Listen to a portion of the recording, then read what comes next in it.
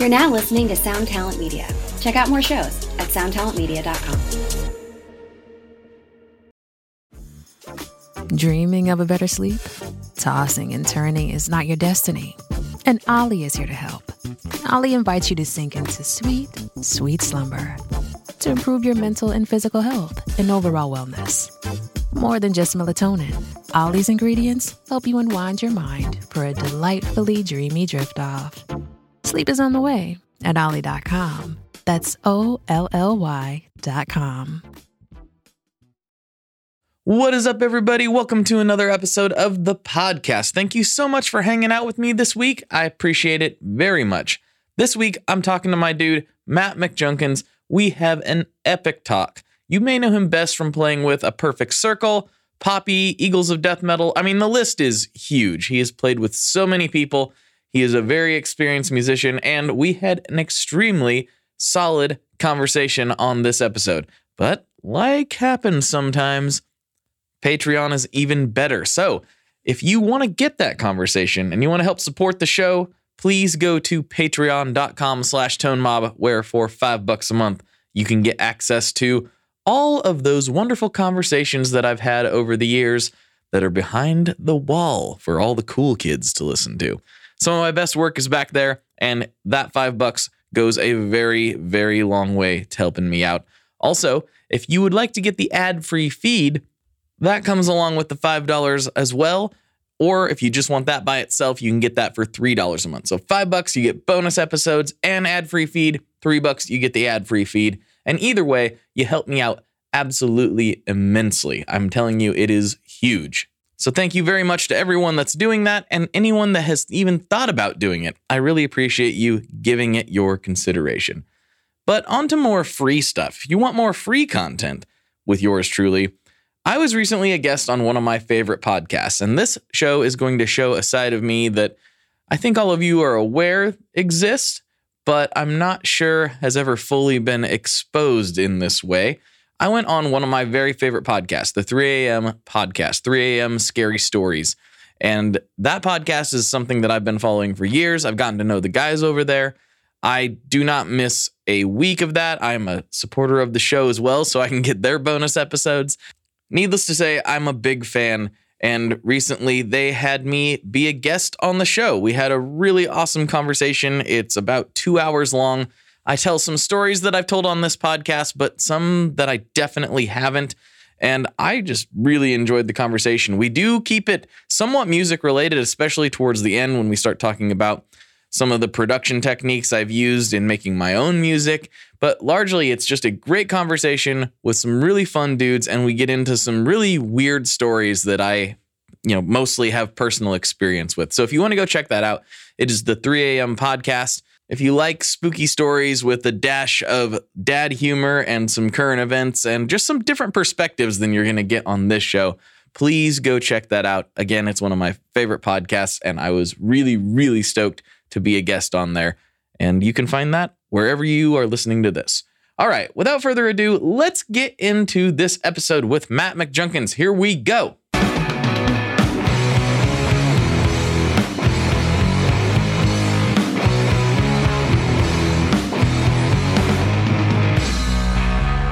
Hello, everyone. Welcome back to another episode of the Tone Mob Podcast, the show about guitar stuff, occasionally, sometimes. I'm your host, Blake Weiland, and with me today, I have Matt McJunkins from, lots and lots of stuff, so we'll get into it. But we were having a nice conversation without the mics hot, and I was like, hold on, we should just be recording this right now. So we're just going to, roll right into it. So, Nam, you talking brought mad about Ryan from Fuzz Rushes. No. Oh, well, yeah, of course. Yeah.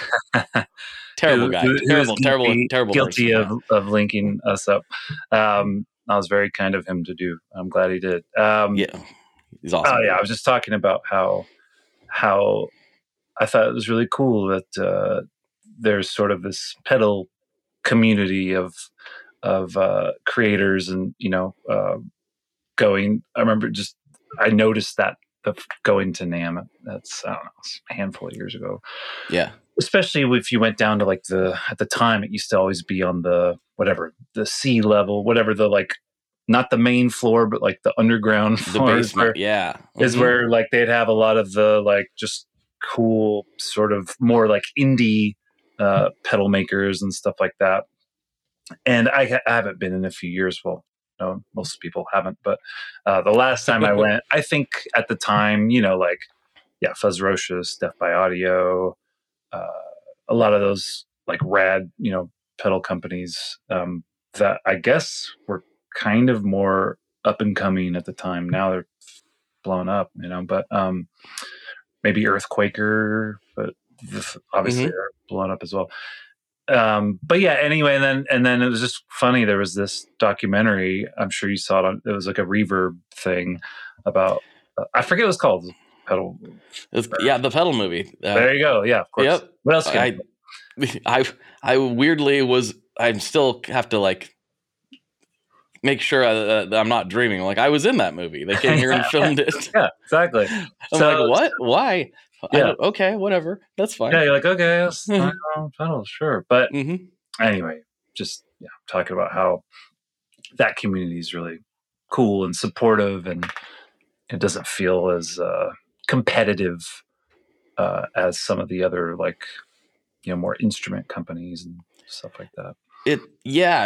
It's definitely. I didn't really know it at the time, but I just was determined to get into this industry somehow, and so I just wedged myself in. But it wasn't as difficult as it might have been had it been a different industry, because everyone's like, "Oh yeah, sure, come on in, come hang out." Yeah, it's so kind and welcoming, and like you actually see people from other companies hanging out together. You're like, oh, that doesn't often happen with just it's my rival. It's sort of art of war business practice with some of these companies, it's not the case with pedals, it seems. Yeah, I mean, it'll be interesting. I'm going back to NAMM it's weird. It's because it's all screwed up, but the schedules. Yeah, in April. And I'm like really curious how it's going to go. I'm like going to be stuck at the booth for the first time, and I've always been wandering. So this time I'm going to actually be at a booth. Right. And I'm not sure what to expect, because a lot of the big companies are still not going. Like, doesn't seem like Gibson, Fender, or PRS is going to be back. Gotcha. At least at this point.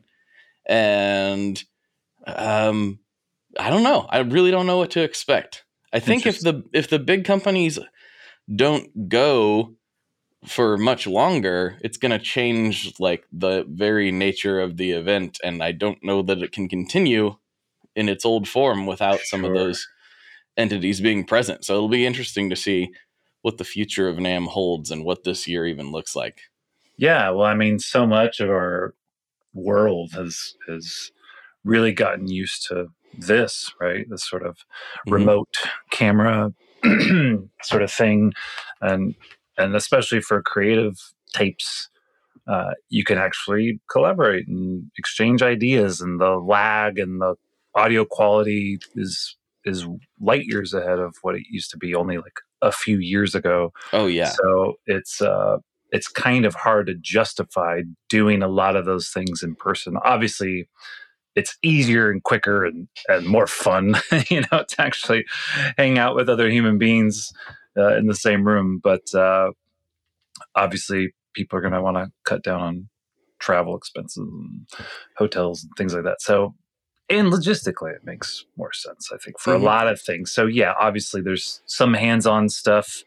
You want to check out a device or some new instrument or something, of course. But I would say a large percentage of the things that you used to have to go to a thing like that to do for some sort of business dealings isn't really necessary.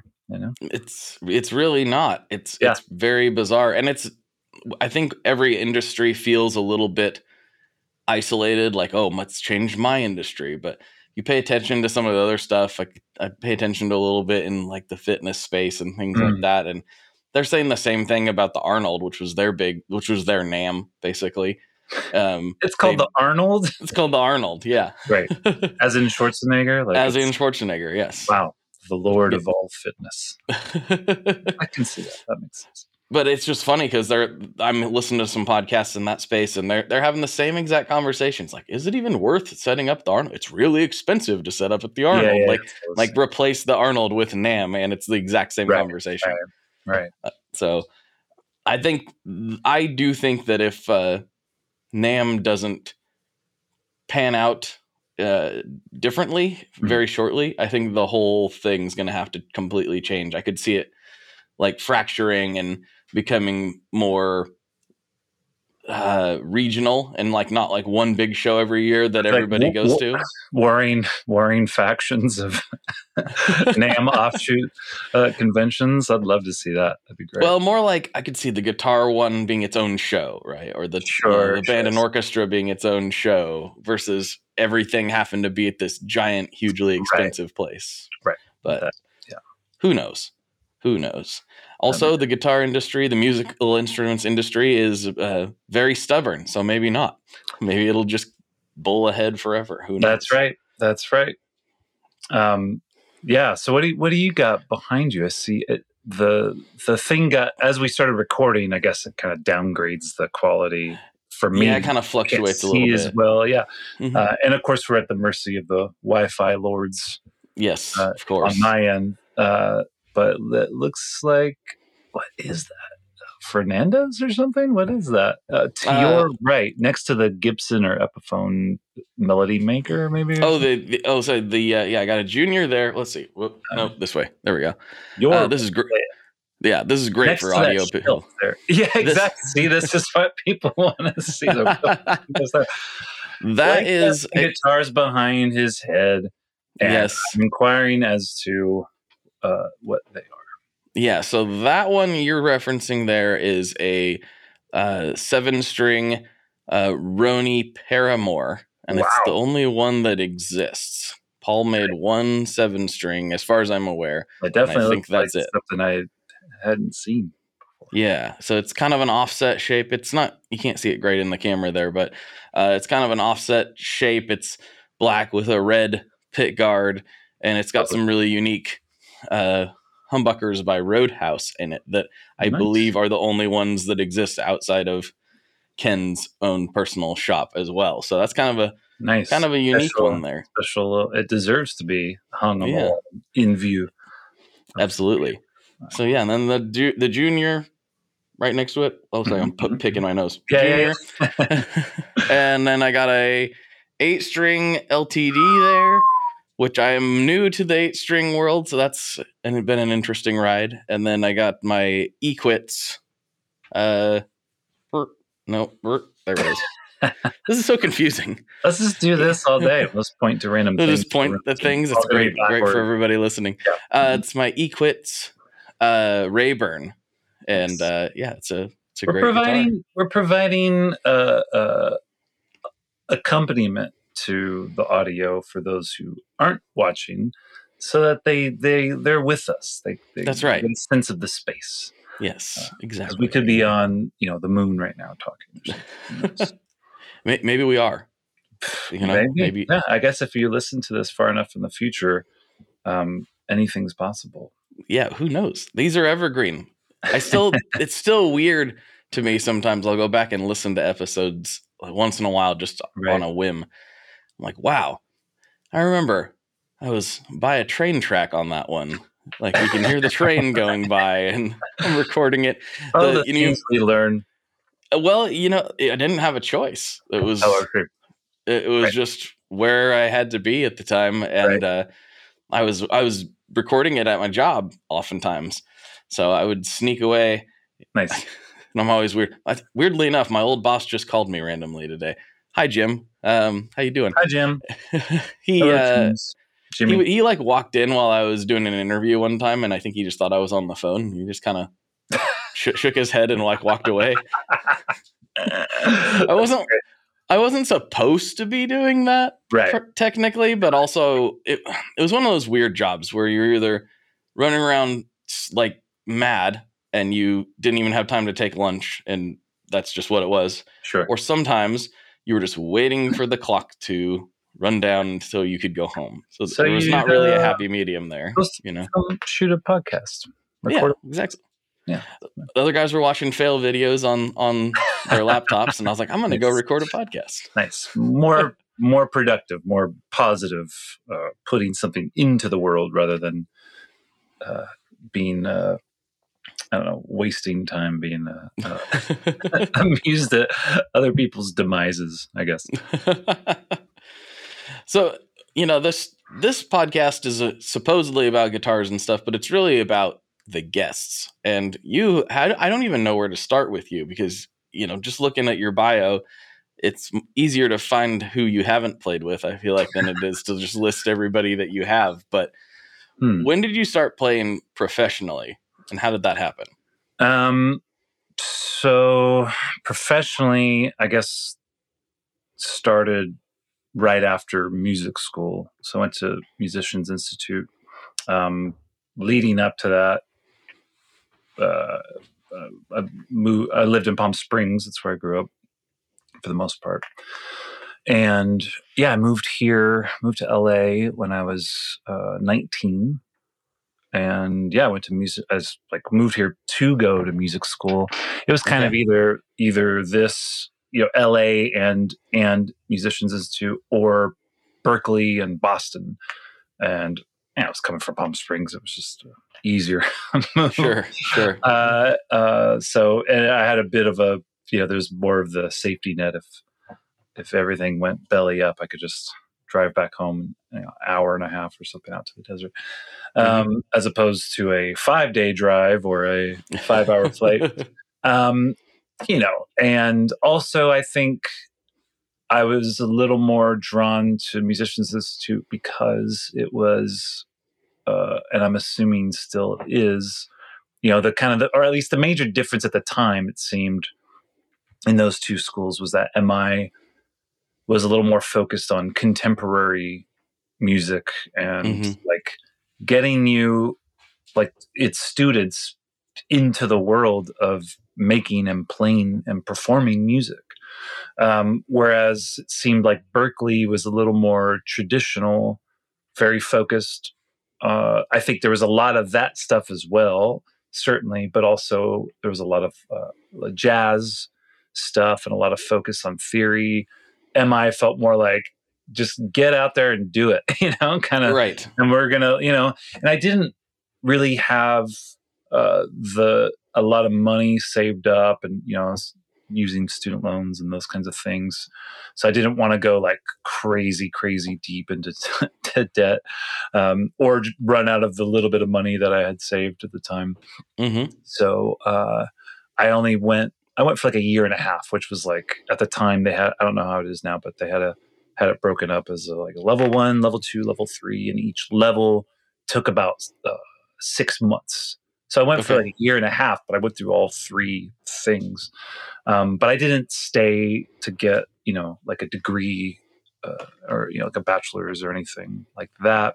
Cause I just wanted to get out and just do it. I didn't want to spend another 2 or 3 years in a practice space and doing all the tests and all that stuff. I'll figure that shit out as I go. Let's get out of here. It was great. It was, amazing, actually. Most things that I do, or people I play with and have worked with, came from that experience, So going there, at the time, at some point while I was there, I think is when Barry Squire started kind of working with the school. I don't know if you know who Barry Squire is, but he used to do, I think he's done a lot of things, in the music business, A&R and working with labels and that sort of thing. Mm-hmm. He's also a drummer, been a drummer for years. And he started this thing where he was kind of the guy who you would call that would, if you're looking to be in a band, or looking to get people to go on tour with. So say an artist needs a drummer, a bass player, and a guitarist, they would, the label or the artist or management, somebody would call him, and they go, we need people for this band, and we're going to go out on this tour, and it's going to be for this long. So we just find us the people, send us basically like applicants, 20 or 10 of each bass, 10 bass players, 10 whatever the range was, or sometimes they would want just a few people, sometimes it'd be like the crazy cattle call thing. Anyway, he was the guy who would sort of have that Rolodex, massive database and Rolodex of like, this musician is this type, that's this, their skill set is this is their experience, whatever. And he would kind of place people in with bands that he thought made sense, and or recommend basically. And sometimes they would link you up with people. Sometimes it'd be like an audition type thing. And so, yeah, he was sort of as far as I know at the time, the main, or certainly one of the main, like sort of gatekeepers to that world, It was just like, yeah, you move to LA, get that guy's number and call it, if you want to do that, if you want to go on tour and play with other bands, or maybe even just like be in a band, because sometimes it was like a hired gun kind of thing. Sometimes with joining a band, all that. So I got introduced to him and got his number and kind of got on his radar. And right as I sort of finished school, he started sending me out for things and recommending me, and so I'd audition for bands or go play with people or whatever. And yeah, so that was kind of the sort of canon blast out of school straight into that world. And while I was doing, and honestly, I didn't really know. Still don't know. I never think like, oh, this is exactly the thing I wanted to do, or I just loved being around music in general, and I knew I wanted to be a part of that, of doing that thing for someone like me when I was a kid, to listen to and to have to look forward to going to shows or to listening to a new record or whatever. And so I didn't really know if it was like starting my own band or joining a band or being a studio session person, because I was listening to that stuff too, like a lot of like Chick Corea with the Electric Band, and like I was like a total metalhead and into a lot of different stuff. But I through my older brothers who were into music was getting into just all kinds of different stuff. So I kind of started learning at a pretty early age that, yeah, you not like, wait, this guy plays bass in this band. He also Mike Inez plays, he's from Alice in Chains, but he's also played with Ozzy. And then, but then back to, like, how does that work? Oh, you don't have to just be in one band your whole, you can do these different things, and, yeah, Rudy Sarzo, guys like that were really inspiring to me. So, yeah, I just kind of, I guess, fell into that sort of world of just playing with different bands and working, that way as a bassist. And yeah, it was pretty much full time right away. I had side jobs and stuff around town, whatever, but the goal was to always try to be working enough so I don't have to do anything else, no matter what it was. I was like, it was always so much more fun to play music, obviously, for me, than to work at a restaurant or whatever. Just, so I tried to avoid that as much as I could, even though I definitely still did plenty of it when I was younger. But yeah, so that was it. That's kind of how I got started into that whole world. Yeah. Everyone has a different entry point, it feels like. Some people, they go to school and it happens that way. Mm-hmm. Some people, they just move to Nashville and start, sitting in with everybody they can possibly sit in with.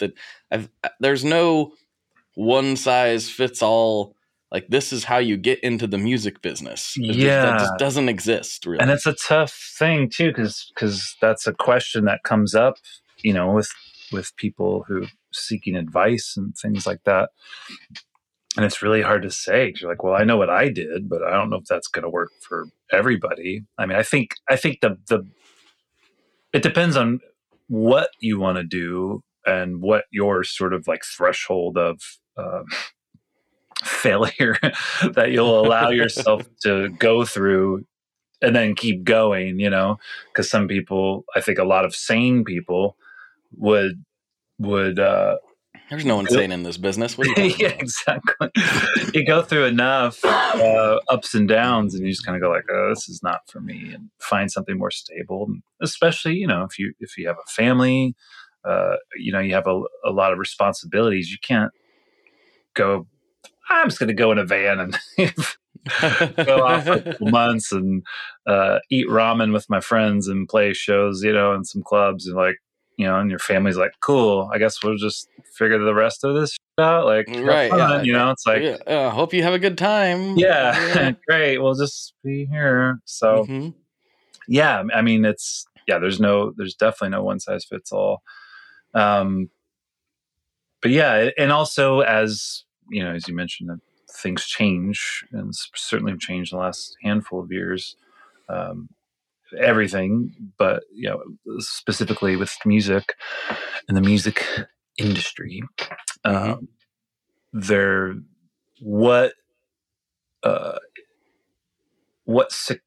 success or what working is, or how you find these different paths, or even just finding the doors. It changes all the time, So I think for somebody who is maybe looking to do something like that, like move to LA or New York or Boston, go to Berkeley, whatever, or Nashville, of course.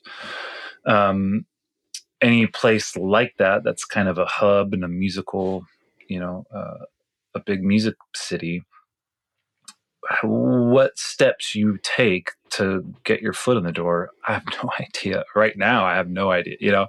I imagine some of it's the same, but probably a lot of things have changed. And, and obviously the people that I met who helped me along the way, they might not be doing that same thing anymore. So it's someone else. And that's a huge part of it is, I know it's a cliche. They say it's who you know, but if I hadn't met the people that I had met when I did, I'm not sure what I'd be doing now.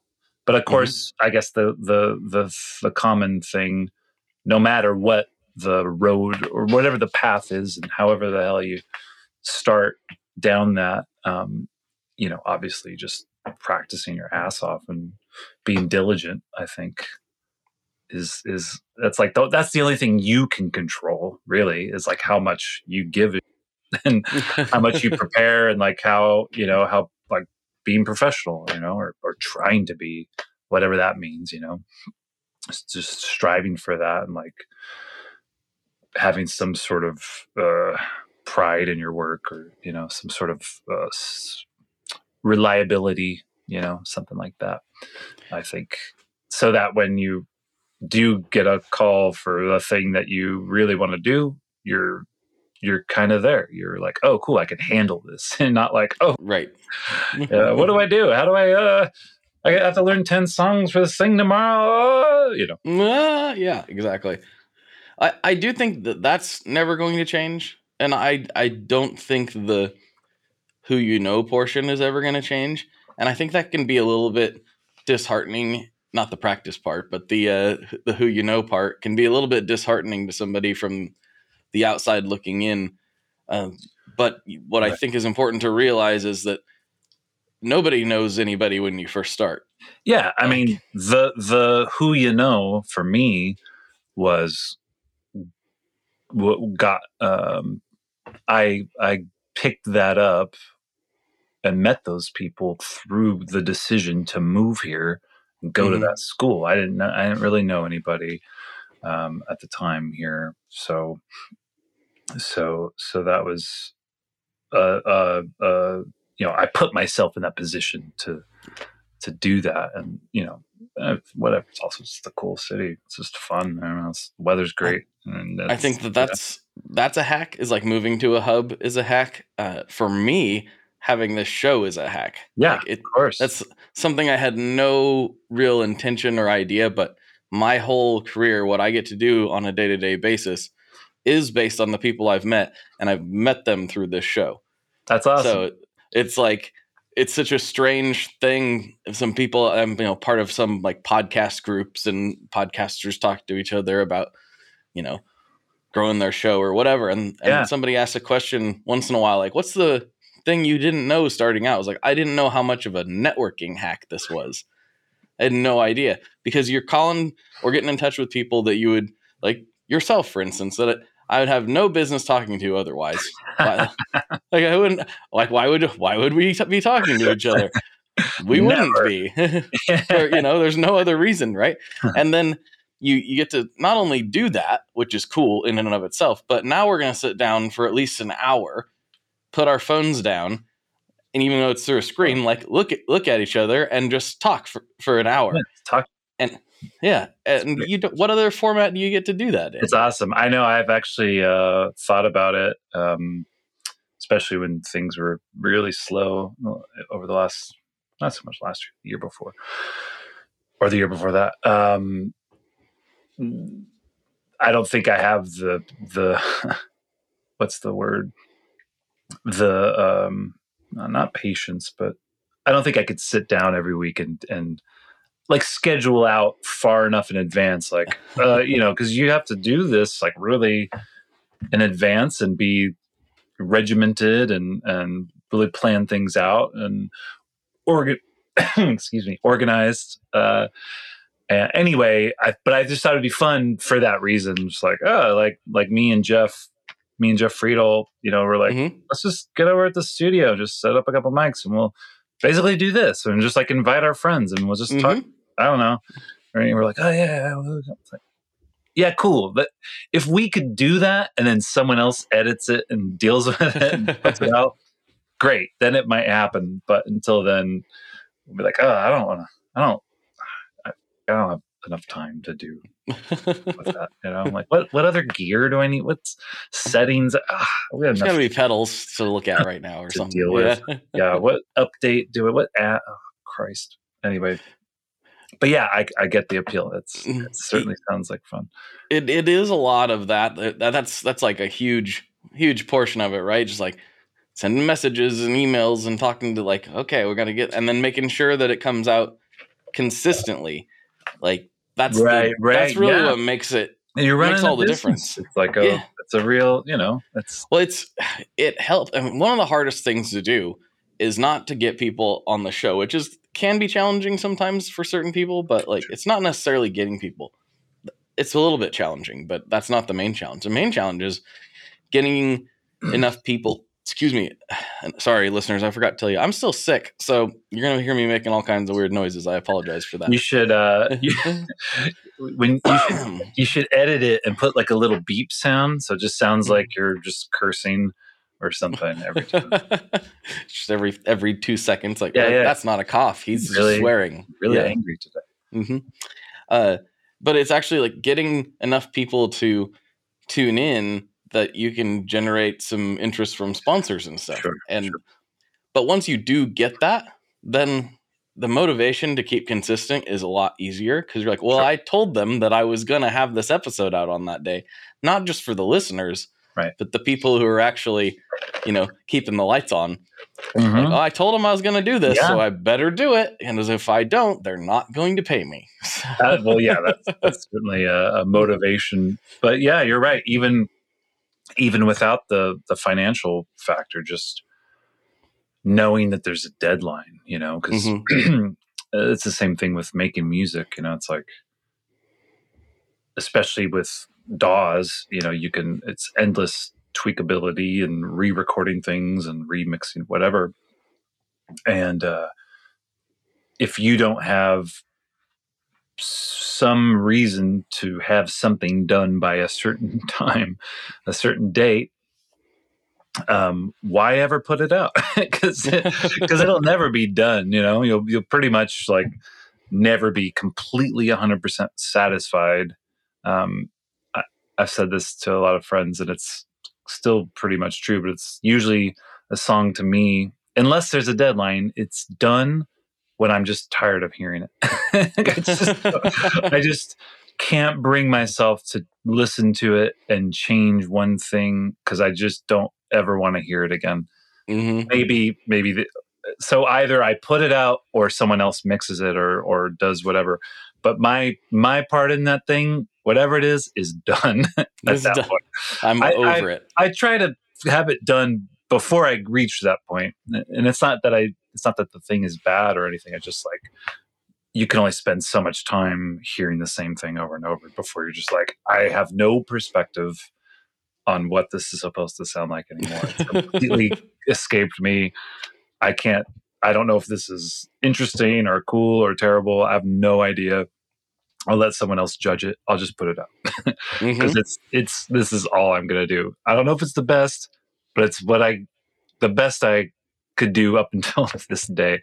But also I also kind of like forced myself by like I would have a song or maybe even not a lot. I haven't done this a lot, but like just with a few singles and then like a record solo thing because I didn't have any. It was all me. And I don't know if you have people who like help you edit the show and maybe put stuff together with logistics. Yeah, shout out Nick. Thanks, Doug. Nice, dude. Thanks, Nick. What? But with that particular project, that was just me. And that was kind of part of the experiment. Like, let me just see what happens if I just, there's no one to blame except me. So whatever goes wrong, but also just to get time. It was like a good way to like learn more, syncing up synths to different sequencers. And I want to, anyway, that's a whole nother bag, but, just going like on social media or whatever, going like, hey world, I'm putting out this thing in 2 weeks. And I was like, I actually got to put it out. Yeah, you actually got to do it now. Yep.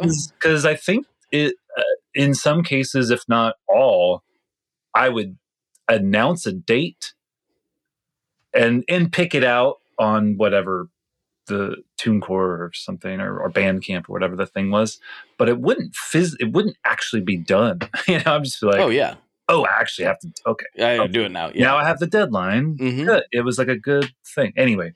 Hi, I'm Vincent, and I'm here to talk about the Meris Mercury X. My dad's always going on and on about how cool Meris is. He really went off on one about the Mercury X the other day. He said something about a 4,800 hertz sample rate and 99 preset locations and 33 banks, and something along the lines of the most advanced reverb pedal ever devised by man? That's all true, but I only care about one thing. This pedal sounds sick. So make sure you check out the Mercury X and all the other fine products at Meris.us, as well as fine retailers worldwide. All right, Dad, now can I have my Pocky?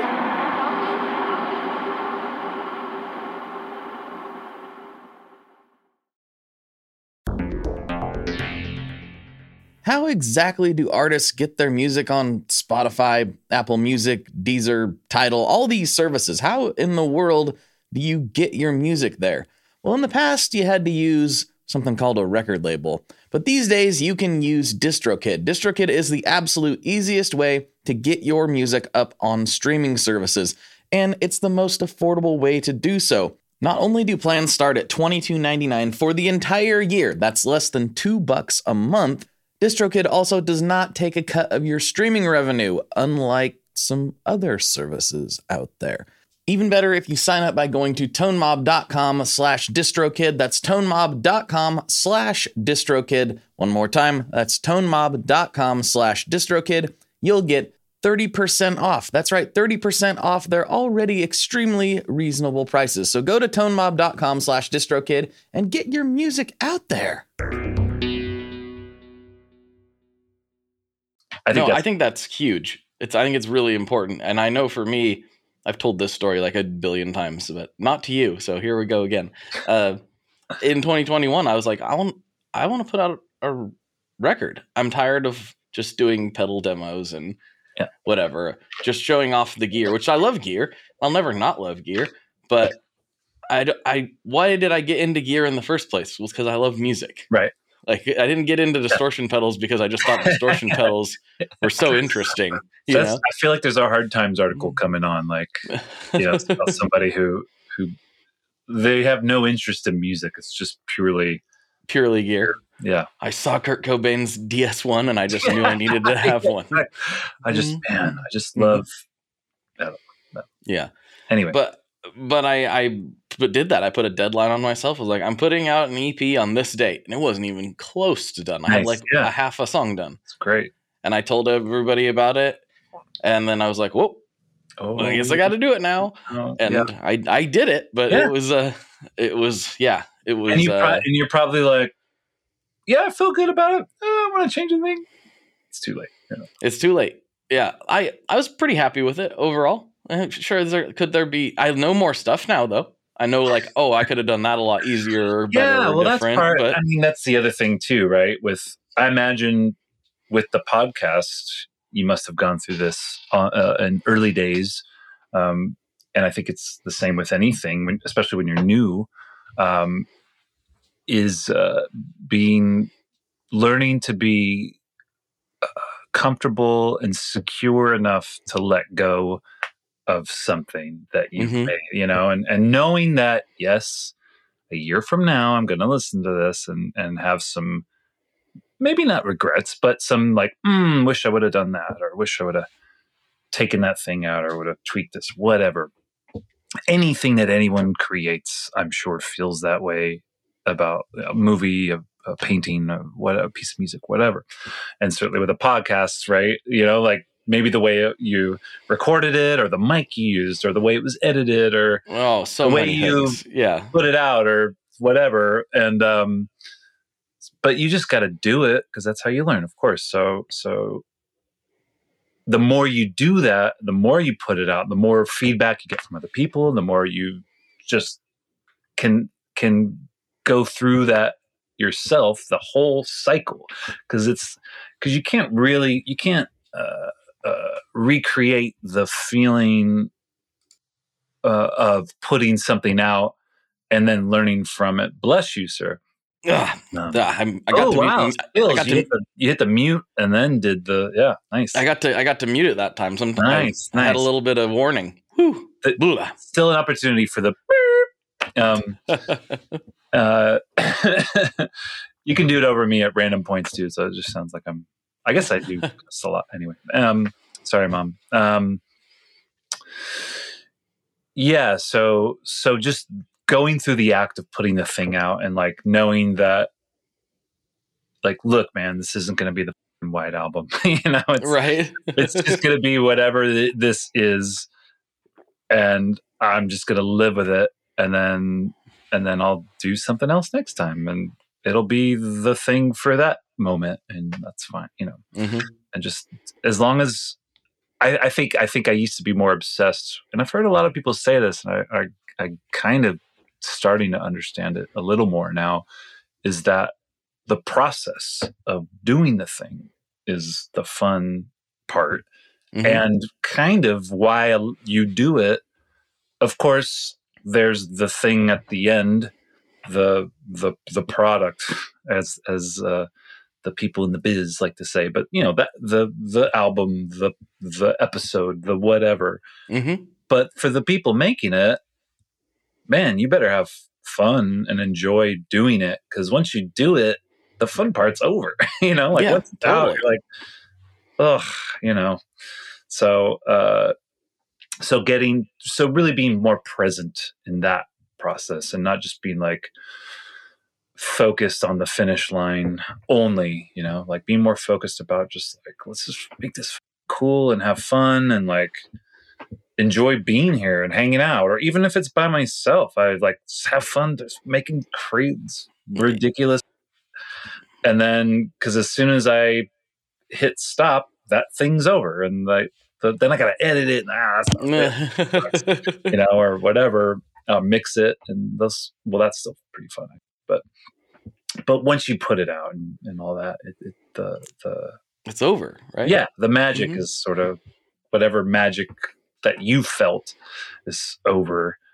So I'd rather just have more of that, and it's nice to just put out more stuff, like put out something into the world, instead of just tweaking a few things. I'd rather. I actually kind of want to. I haven't done this yet, but when time allows, maybe I'd really like to just do some things where I just like put out like a record a week or something, or a song a day. Okay, let's calm down. Maybe a song a week even would be like significantly faster than the speed I usually work at. Something like that. Some kind of like really fast deadline. Of course, if I were to do that, I'd have to be doing like nothing else, just sitting here and doing it. But something like that sounds appealing to me, just to see what would happen if I don't. Well, let's come back tomorrow and see how we feel about it. Like, no, just like we don't have tomorrow. Go. It's out. It's done. It's midnight is the deadline every day. I think it was a rapper named Russ. I believe he did that for like a year or maybe more, a song every week. He was dropping every single week. And I haven't listened to a lot of it. I'm not a big hip hop guy, but it's still very respectable. Right? Yeah. Like you put out one every week, and some of them I think hit really well for him. I'm sure they weren't all gold, but the process of just doing that. Yeah. And that's it too, is like being okay with that. Like not having this like stranglehold on like everything has to be perfect. And then it's, it's like, it's not going to be, even if you want that and you treat it like that, it's just not. Even the greatest bands, greatest artists, greatest records of all time still have a lot of songs on them. People just don't talk about it. They're like, oh, this is amazing. It's like, cool, put on the whole thing and just sit there and listen to it. There's gonna be some moments you want to fast forward through. Yeah, usually. So just let go of all that. Just put it out. Have fun. Put it out. Put stuff out there. That's been a reoccurring theme on the show. Just do it. Just rip the Band-Aid off and just go in, whatever it is, if that's YouTube, if that's podcasts, if that's writing, whatever endeavor you're trying to pursue, just do it, because that's the only way it's going to happen. And if it's not perfect, that's fine. It's never going to be perfect. Don't worry about it. It's definitely not going to be perfect. Yeah. Nothing is. I mean, even think about, like, really listen to Led Zeppelin sometimes. Is that perfect? No, there's all kinds of sloppy notes in there. I know. I bring it up to people all the time, especially with talking about in lessons about the massive difference between the sound of recordings and the feeling of it now versus like 70s or whatever.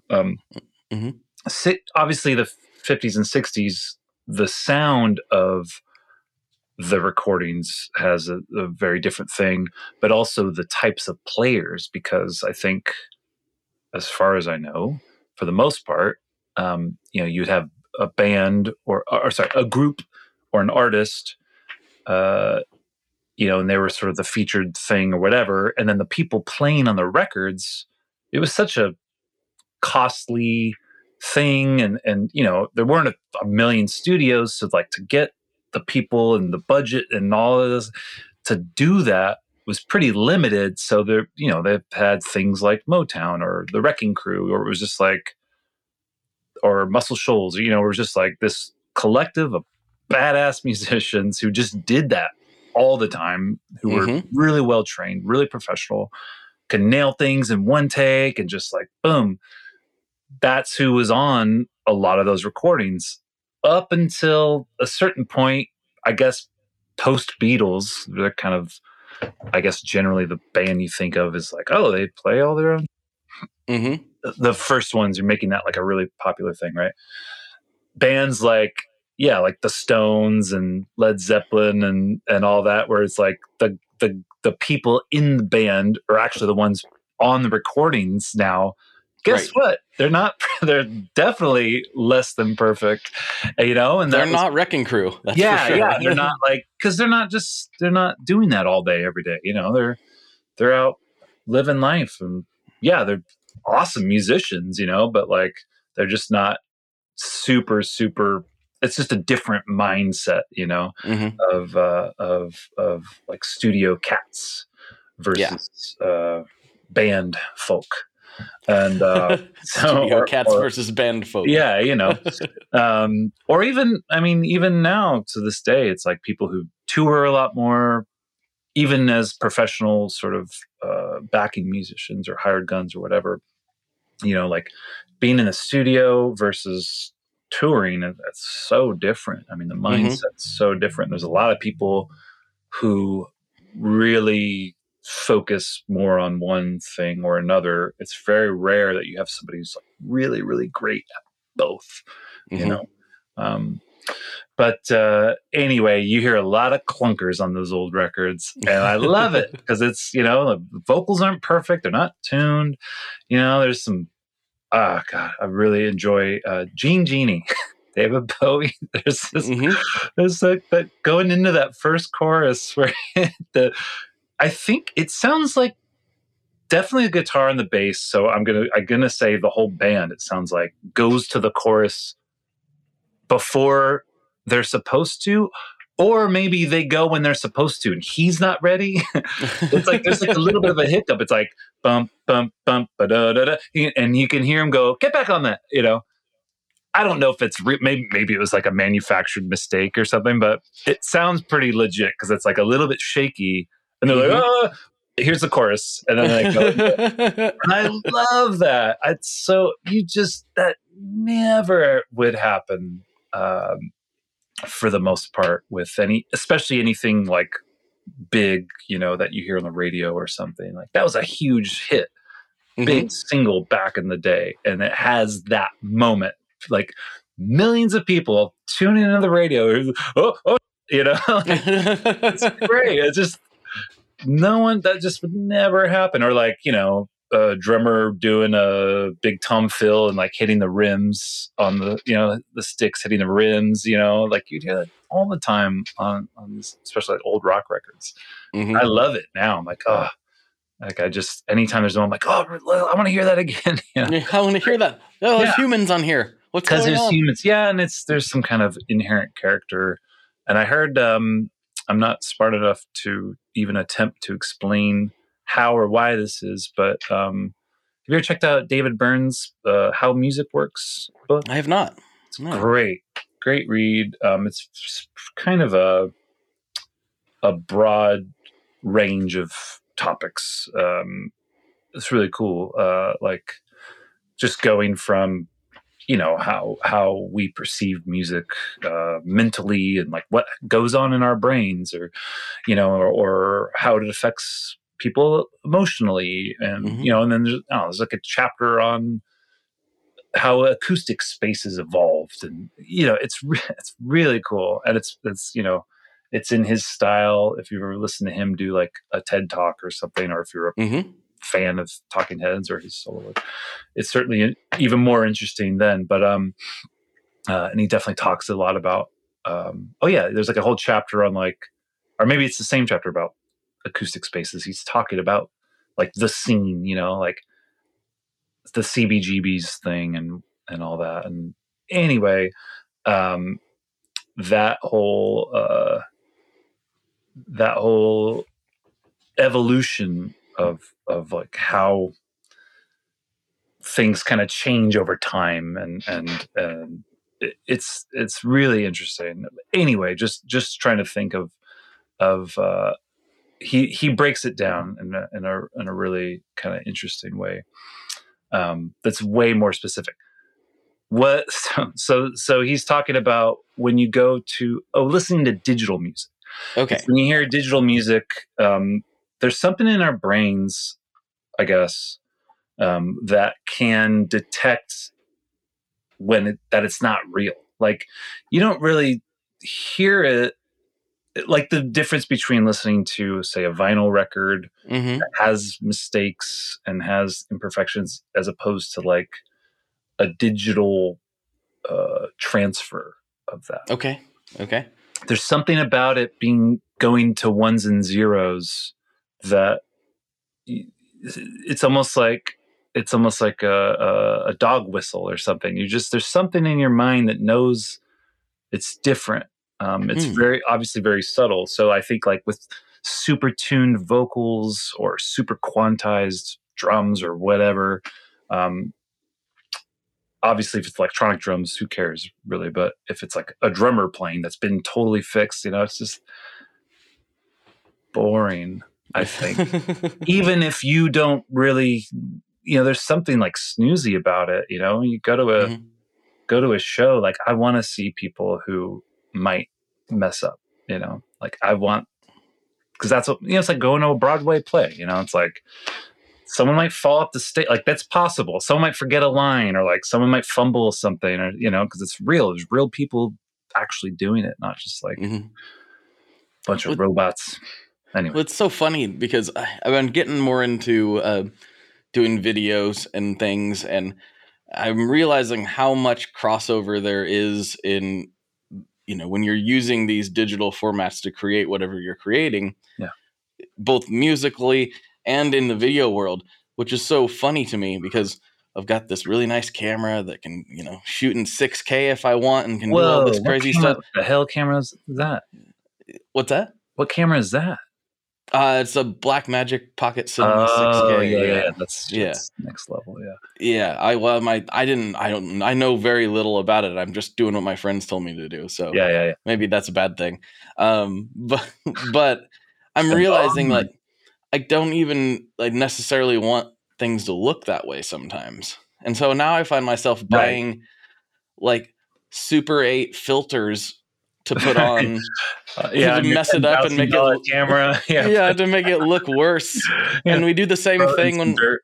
Yeah, exactly. There's literally a dirt filter that I apply to things. It's got a little flex flying in it. That's great. I'm researching last night how to hook up VHS cameras to run to digital format so I can play with some of the old stuff that my family has. And oh, cool. Like I'm like trying to make it all weird and lo-fi, and when I have like the highest fi thing I could possibly have. Yeah. And I realized we do that with music too. We're like, oh, we need that warm analog sound. Let me get a plugin to recreate how messed up things used to sound. It's just such a weird thing that we do as creatives. We chase the high fidelity till we get it, and now we're like, no, wait, no, actually, I liked it better when it sounded like it was run through a cassette. Yeah, that's something I really appreciated about. I don't know if you're a Tim and Eric fan or a fan of Check It Out with Dr. Steve Brule. It's one of my favorite things of all time. Absolutely, God, it's the best. For your wine. I don't know who I heard this from. Maybe it was somebody who worked with them, or a friend of a friend or something. But I heard that, obviously when you watch those shows, especially the Steve Brule stuff, because it's more of a consistent style, like it's all one show. The Tim and Eric stuff's a little kind of more all over the place. But whenever you're watching one of their shows, and it looks, like there's like this editing, like on purpose, for some kind of comedic effect or whatever. It's apparently that takes, someone was like, it takes they have to do to make it look that bad is really expensive, because it's like they're not actually just shooting on old cameras and editing. Right. They're basically doing what you're describing is like, they do it all modern, and then they have to go through all these like different applications and different programs to run it through all these different things, and probably different teams of people. Actually, I think maybe they do a lot of it themselves. That doesn't surprise me at all, because it's so specific. There's like such a style to that, and it's so great. But yeah, apparently it's kind of similar to what you just described. We are brought to you today by Sweetwater, specifically the Gear Exchange. You may have heard about this. This is a place where you can go to buy and sell your used gear. Maybe you got a pedal over there that's just kind of collecting dust. Maybe there's something you've been eyeing from the Sweetwater catalog. Well, right now is a great time to turn that unused gear into something you're actually going to use. Even better, if you sell on the Gear Exchange, you can keep 100% of the sale as long as you choose a Sweetwater gift card as your payout method. That is not too shabby because, let's be honest, most of this buying and selling we do is just to fund new gear purchases, and that is a great way to reach a wide variety of customers and keep 100% in your pocket, or rather on your pedal board. So go check out the Sweetwater Gear Exchange and turn that unused gear into something that's actually going to help you write that next huge riff.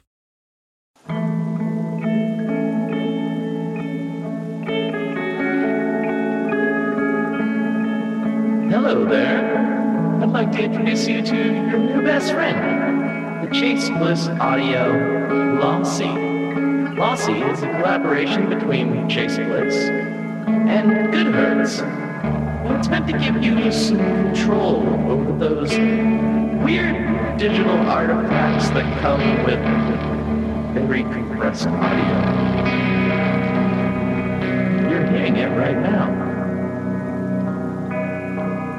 All the changes that are taking place are strictly coming from my playing dynamics. I'm just interacting with the pedal and letting it do its thing. In some true stereo goodness. If you'd like some more details about Lossy, I'd invite you to head over to chaseblinssaudio.com. I think you're going to like what you find. You know, like, I believe it. Oh man, as soon as you said Dr. Steve Brule, I just can't. There's so many skits just running through my brain right now. we need more. There's only four seasons, and each episode enough. is like 10 minutes long. It's not enough. Not even. What's a favorite of yours? You know, it's been a minute. I was obsessed, as were me and a handful of my friends for a while. I think that was like the language we spoke for a few years. Kind of while the show was on, you know, like you actually had a new season to look forward to. Oh my God. The Boats. The Boats. Yeah. Boats. Classic. And get some, I'm not going to pay no money for no stinky old shrimp. I'll just get them right here. That's the dumpster honestly, shrimp. the first episode, the sushi or the food episode, you know, where he's doing the sushi thing, and like that's just so classic. That's like showing that anyone who's like never seen that show, and they're like, "What are you talking about?" And it's like, just watch this one episode, and you'll get it. You'll get it all. It's all in there, like all the things that kind of they sprinkle throughout. It's like the real it's like a real sample platter of all the greatest hits of Steve Brule, I think. Steve Brule is a national treasure. We need more. I know. More. So good. One more thing to your comment about the video stuff. I picked up this cool thing from Critter and Guitari called the IZ. It's sort of the same form factor as the Organelle or one of their other synths. I forget. I know they have a couple. Well, I have the Septivox, but I know this is another version of the Organelle that I think is like maybe a little smaller. Okay. Anyway, it's looks like that, but it's a video synth. So it just generates these patterns, and I guess it's analog. I know nothing about the video world whatsoever and how that works, but I just saw a bunch of demos of it. I'm like, that thing looks cool, and I used it to just kind of make some of my own videos. And I just picked up like an old TV, like an old tube TV, ran that thing through it, and you can get crazy with like MIDI, you know, sync it to MIDI and like have it kind of run through a specific sequence or that sort of thing. also you can just kind of tweak it and sort of play it like an instrument on the fly, which is kind of what I was doing. And then just filming that to the music. You can also sync it up so that it like reacts to the music as well. So it was really interesting gadget that I thought was really cool to kind of. That sounds like fun. I'm gonna have to check super that out. fun. It's super fun. It's really cool. Yeah. Thanks for that information. I've never heard of that Check before. it out. They made some other smaller offshoots, like that one does. It's got a lot of different things in it, a lot of different presets, a lot of different shapes and designs and colors.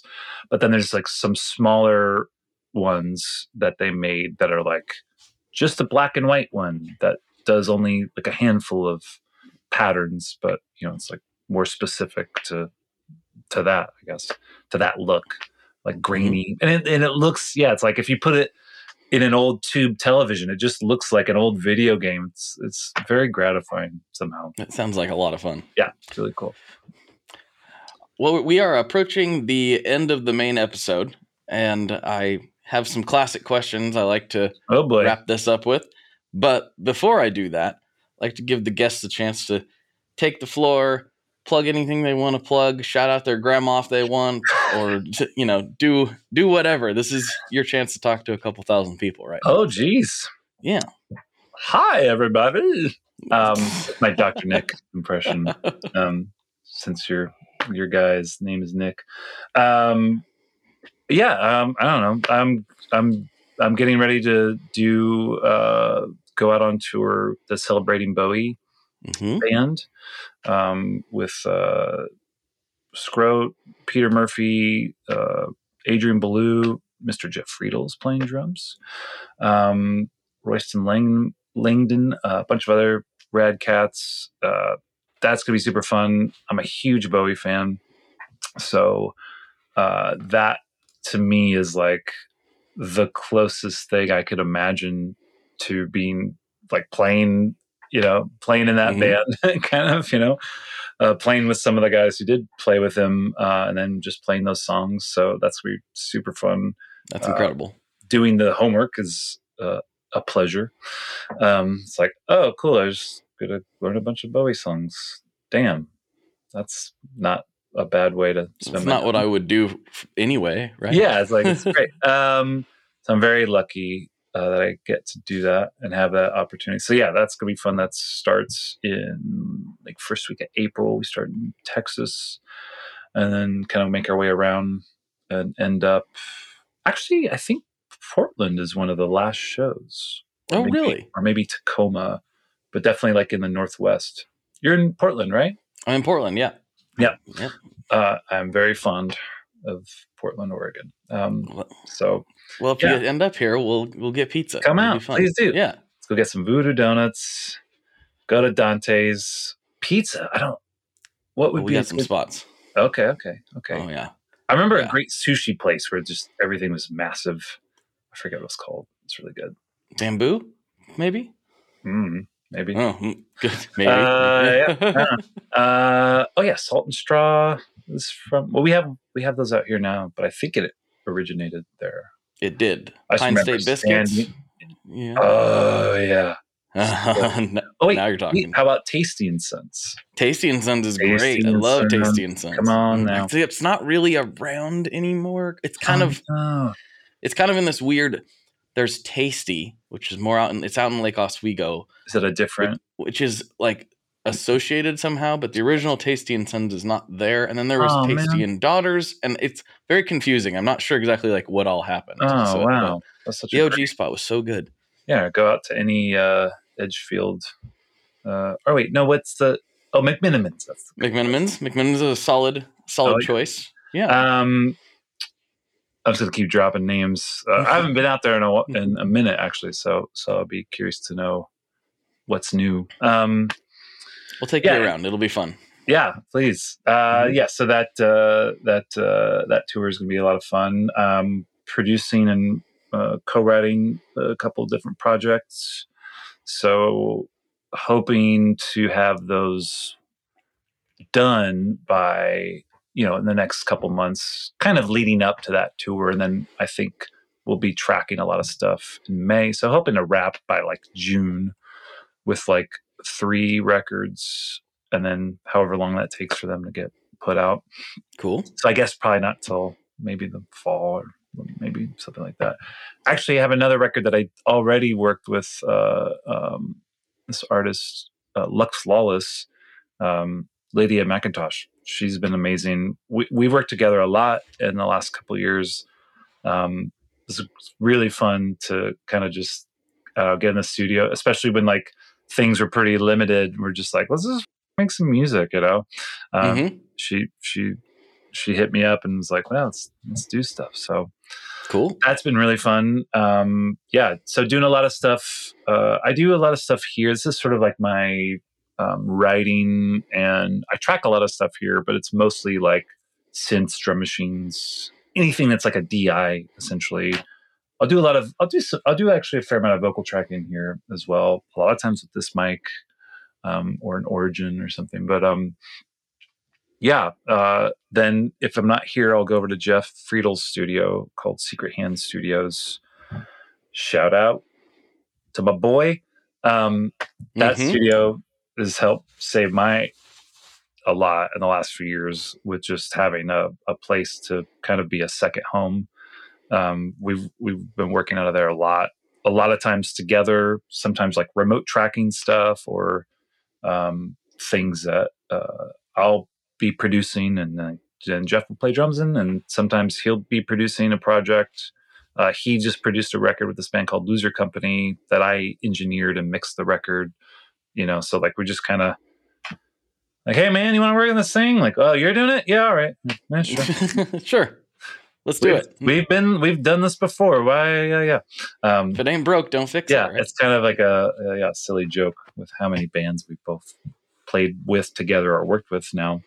And that list continues to grow, just doing different things.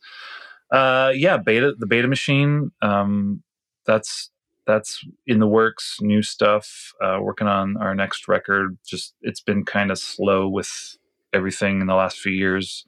And then of course, me and Jeff have had to kind of juggle a few different projects and stuff. So like, we're just trying to like squeeze it all in somehow.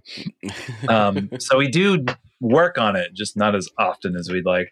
But it's shaping up really cool. It's gonna be really fun. And it's the first time, you know, because as we're working with all these other artists, we get to learn how to, become better engineers and producers and mixers and do everything, not everything, but do a lot of it ourselves and make mistakes and use the wrong mic and, whatever, and get better at it. So as we work and develop our brains and skills in that world, we're having a lot of fun growing that and then using that for our own creative purposes as well. So that's really like a treat. We're like, hey, let's just go in and make our own shit. Like, oh yeah, it's just me and you. We could just do whatever the fuck we want. We just do it, yeah. And we know how we have an API 1608 and your whole studio and like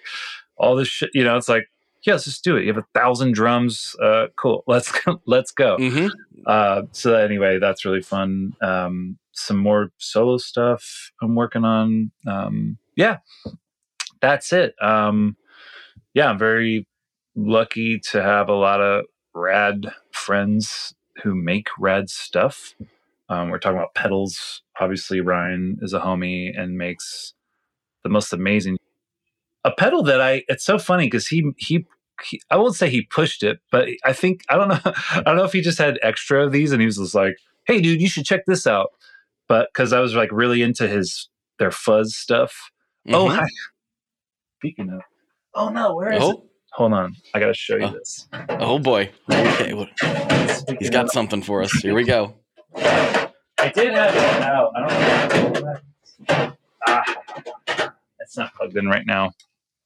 This is my yes. piece of resistance right here. For your space. For your space, dummy.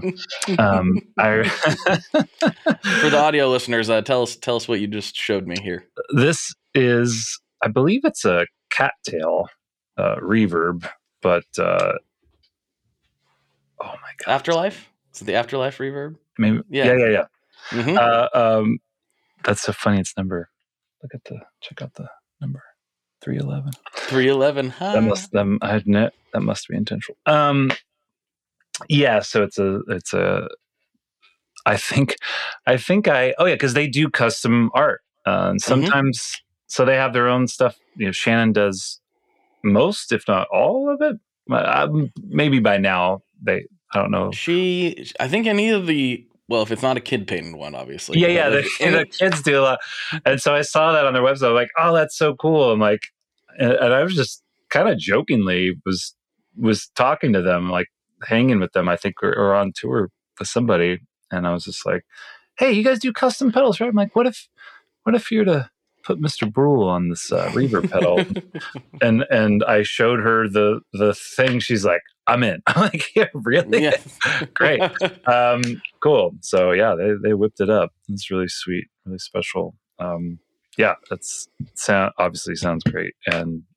But more importantly, I mean, look at this thing. It's pink sparkle. Pink sparkle. Sparkles. Dr. Steve Brule. Such a great piece. For your space, dummy. I love Poison Noises.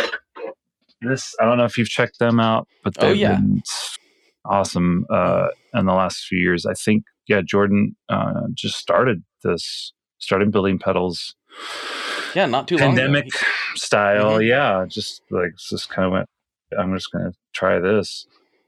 And man, and I think this was their first, this is like version 3, maybe version 2. Yeah, I think it's version 3 of this pedal, but that's the Jam, the Crook, and so many other great things. Death by Audio, it's been great lately. Screwed Circuits. Do you know Screwed Circuits? I don't. Based out of Montreal, Dan's thing, really cool. They started a new thing called, where I have the Irvine's Fuzz. I just got a lot of stuff over at I just came from the studio, so a lot of it's just sitting in my pedal board case. But I actually have a new one I'm supposed to give to a friend that I need to deliver. But anyway, really cool. They don't have a ton of pedals. It's like really boutique and crazy, well made stuff. Like Irvine's Fuzz is like this awesome fuzz that also has like a sort of a tremolo wobble effect built in. There's, oh my god, oh yeah, so they're working on this reverb tower. It's like a spring reverb tower. It's called The Tower, and it's like this huge wooden sort of cylindrical tower device that looks beautiful. Even if it did nothing, it would just look cool. And that's kind of in prototype mode. But I have had the chance to try one out with them. And so that's going to be, I think, something they're still developing. But that thing's amazing. I went one in here. But yeah, I don't know. I just got hip to, not hip to, but got there? Getting into fretless world. Yeah. This Tony Franklin P-bass, Fender so P-bass. Cool.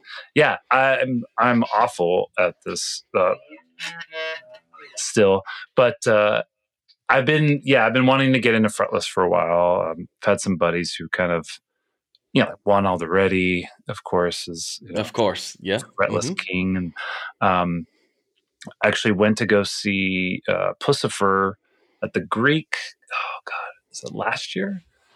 And they're really not everything, but a lot of stuff was in fretless mode. I think especially on the last record, Matt Mitchell and Greg Edwards playing a lot of stuff. But at that show, I think Greg was maybe doing Failure at the time. So Josh Moreau was playing bass with Puscifer at the time. And anyway, he's playing a lot of fretless stuff. I was like, damn, that sounds good. And it looks fun, just like, just just fucking mooing all over the place, and like it's just a cool sound. There's just something really gratifying about it. Mm-hmm.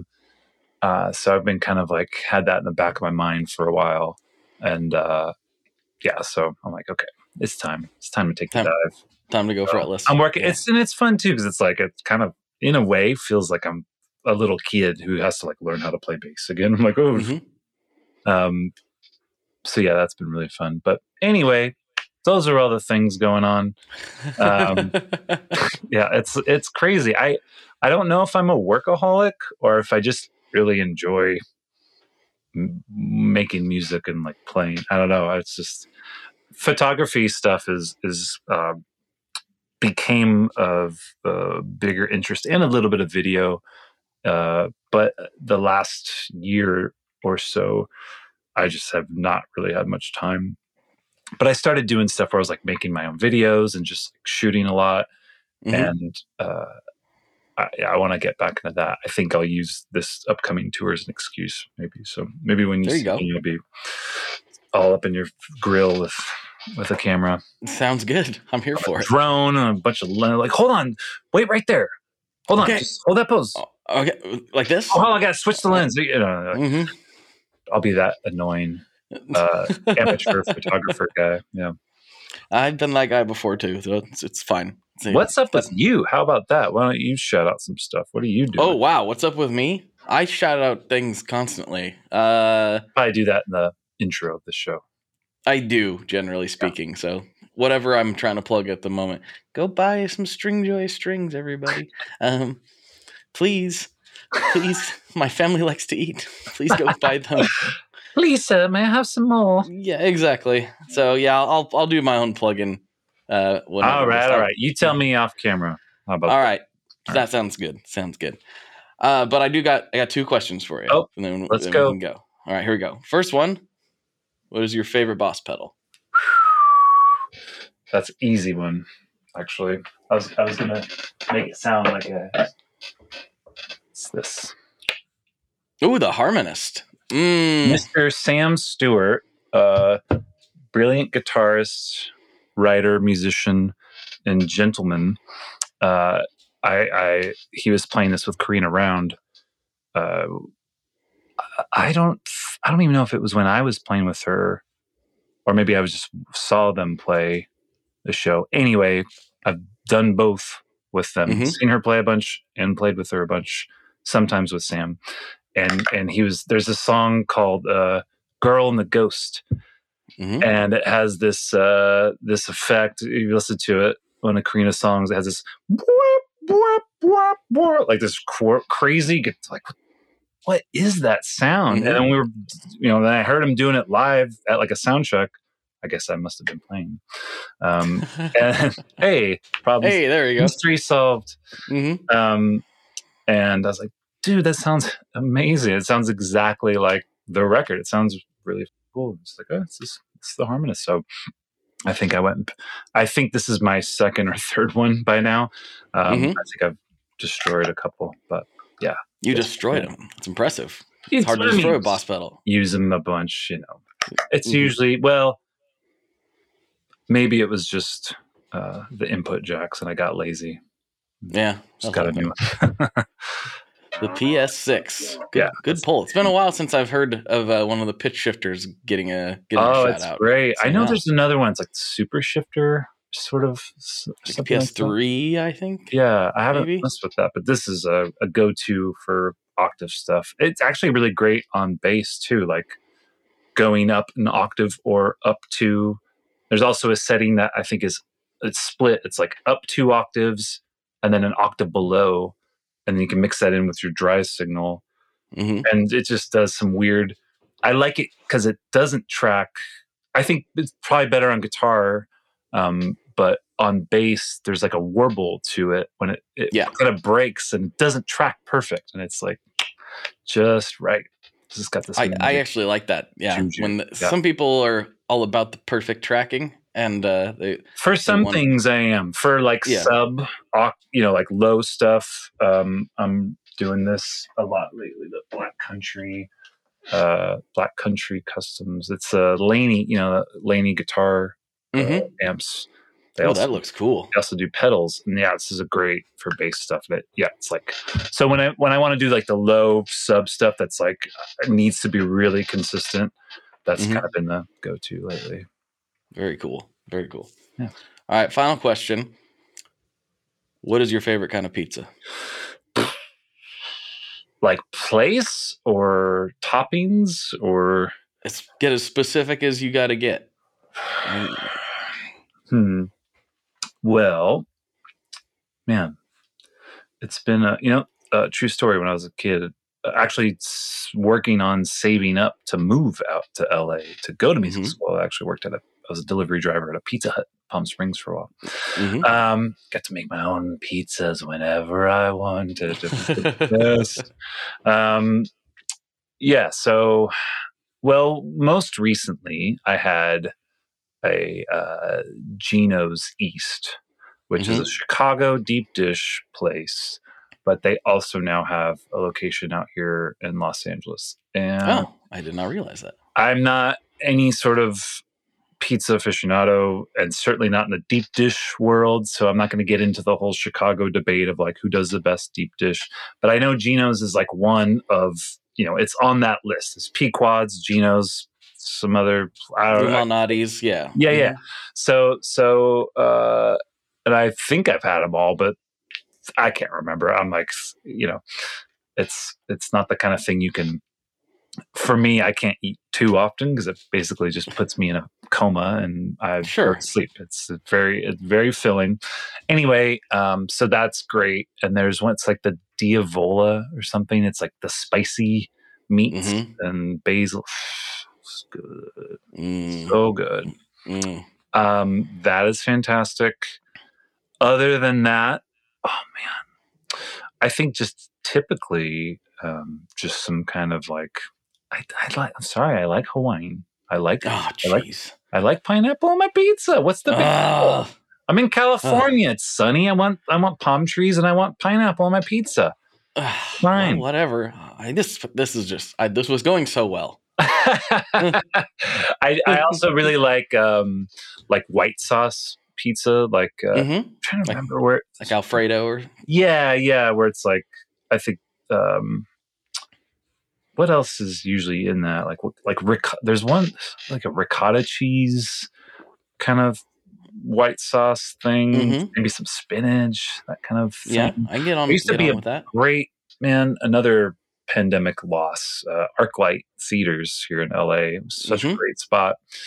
The one in Hollywood, there used to be a pizza place called Stella Barria, and it was like the perfect date. You go there and it's just right next door. So you just park. You don't have to drive all over town and deal with all the shit. Just go to one place. Pizza's right there. Go to the movies. Perfect. And I used to they had a pizza there that was like candied bacon and it's like sweet potatoes or something. Or like, no. Interesting. No, butternut squash. It was like butternut squash and like candied bacon or something. I can't remember what else was on it, but man, it was so good. I'm so bummed that place closed down. It's great. Man. Yeah. Rest in peace. Yeah. Rest in peace. Rip. Well, dude, this was a really good conversation. I quite enjoyed it a lot. I'm excited to see what kind of weirdness we can get into on the Patreon section. Let's do it. Let's get weird. All right. Sounds good. All right, everybody. For Matt, this is Blake. And as always, folks, good luck and good tones. Alrighty, folks, I really appreciate you taking the time to hang out with Matt and myself this week. There is more content, of course, if you want to support the show over on Patreon. For $5 a month, you can get access to all of the bonus episodes. Oh, there are so many bonus episodes back there. There are so many hours of content. And some of it is my best stuff. I'm not going to lie. Some of my best conversations are over there on Patreon. So go to patreon.com/tonemob. If you can support the show, that would mean the world to me. And if you can't, of course, I appreciate you taking the time to hang out. But if you could do one more thing for me, it doesn't cost you anything. And that is share this with somebody, whether it's on social media, in person, or if you got to strap somebody to a chair and force feed them all of these episodes. I would appreciate anything you could do to spread the word to people who might care about this show, because that is the only reason it keeps going. I really appreciate it. Thank you very much. And I will talk to you on the internet very soon. One last thing before we totally sign off here. I just want to remind you that if you do any shopping at Stringjoy, that's Stringjoy guitar strings made in Nashville, that will help me out as well. As I've said for years, I'm heavily involved in that company, and I really do think they're making the best products on the market. So if you would like to try custom strings, go to tonemob.com/stringjoy and check them out today. I seriously love what the team down there is doing. I help them out with all kinds of things, and by you supporting them, you are also supporting me as well. And hey, you need some strings, so why not get some custom strings just for your guitar and playing style? Again, the link for that is tonemob.com/stringjoy, and that will take you right to their website, and you can do all your shopping through there, and that will help everyone involved out. So thank you very much. Talk to you next time. We are brought to you by the wonderful folks at Gun Street Wiring Shop. Yes, Gun Street Wiring Shop. I've talked about them before. I used to say based out of Bend, Oregon, but guess what? Sean moved to my neck of the woods. Sean's in Portland. Sean is awesome and has helped me with a bunch of stuff lately. And if you have wiring needs for your guitar, he can help you too. If you want to get weird with it, he can get weird. If you just need to spruce things up a little bit, there's your guy. He takes all the guesswork out of doing your guitar wiring, and he makes it simple, and his customer service is top-notch, and I can't say enough good things about Gun Street as a company. I really respect Sean and what he's all about, and the product is top-notch. I've got 3 different guitars that now have Gun Street harnesses in them, and I could not be happier. So go to gunstreetwiringshop.com and check them out.